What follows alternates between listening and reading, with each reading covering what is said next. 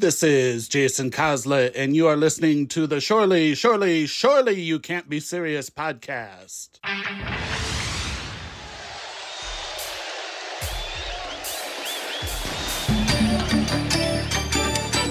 Hello, everybody, and welcome back to the Surely You Can't Be Serious podcast, special edition, 5 Minutes of Fire. We are here talking about the lyrics of We Didn't Start the Fire by Billy Joel. We're covering only 5 minutes at a time, which is about the length of the song, so it works out kind of nicely. So please join us as we dive into some new lyrics today. All right, guys, so here are the topics that we're going to be covering today. California baseball. Starkweather, Homicide. Children of Thalidomide. California baseball, Starkweather, Homicide, children of Thalidomide.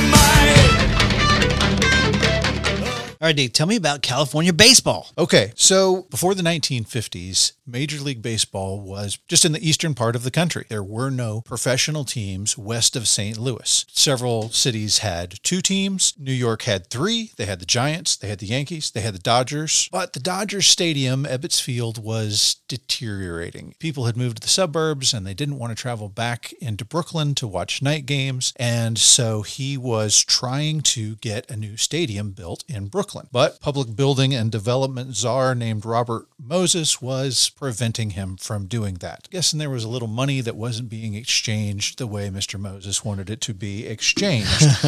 And so in an effort to bring Major League Baseball to the West, a Chamber of Commerce member from Los Angeles named Rosalind Wyman was talking to multiple clubs to see if they would move out to California. So Wyman decided to meet with the owner of the Washington Senators named Calvin Griffith at the 1956 World Series. Well, Walter O'Malley, owner of the Dodgers at the time, who wasn't able to get a location for his new stadium, heard that she was meeting with him. And so he said, hey, how about you talk to me? And he said it was really important to him that he have a new stadium. And Wyman, without any talking to anybody, said, sure, no problem. We can get that done. He was just going to use this as a negotiation tactic to get what he wanted in Brooklyn. But Robert Moses wouldn't bend. And so finally he realized the only way I'm going to get a new stadium is if I move out to LA. And so that is what they did. It was very successful for them. They, the very next year, won the 1959 World Series. And he had a poor little buddy named Horace Stoneham who owned the New York Giants, a team that was probably third in the lineup as far as New York teams were concerned, Right. who was suffering the same problem, had a dilapidated field. Nobody was coming to the games. So Walter O'Malley met the governor of San Francisco and said, hey, you know what? I got a buddy who I think you should talk to. And then a short time after that, the Giants moved from New York to San Francisco, California baseball. Love it. Jason, what can you tell me about Starkweather Homicide?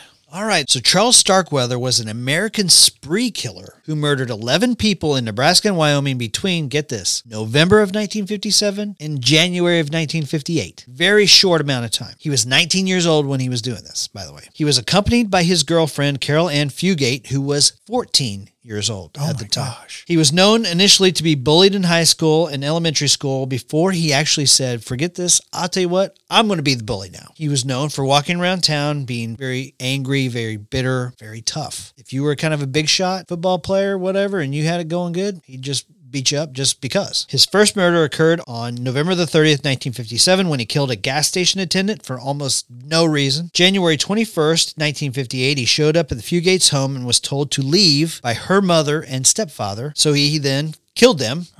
And her 2-year-old sister. From there, he went on an interstate killing spree with Carol Ann Fugate. Now then, was she kidnapped? Did she go voluntarily? Was she part of the killing spree? He was captured in a high-speed chase January 29th, 1958. He was executed on June 25th, 1959. Carol Ann Fugate was actually sentenced to life in prison. These two are mentioned or referenced in Bruce Springsteen's Nebraska, True Romance, Natural Born Killers, and I would say even Pulp Fiction. Wow. During that high-speed chase, Charles Starkweather was shot, and he thought he was going to bleed to death, and that's why he stopped. And the officer on duty said, that's the kind of yellow son of a bitch that he is. D, tell me about Children of Thalidomide. Okay. Jason, have you ever been a pregnant woman before? Not yet. I'm hopeful, though. Well, as it turns out, when you're pregnant, you have nausea that they call morning sickness, and you have trouble sleeping. Yeah.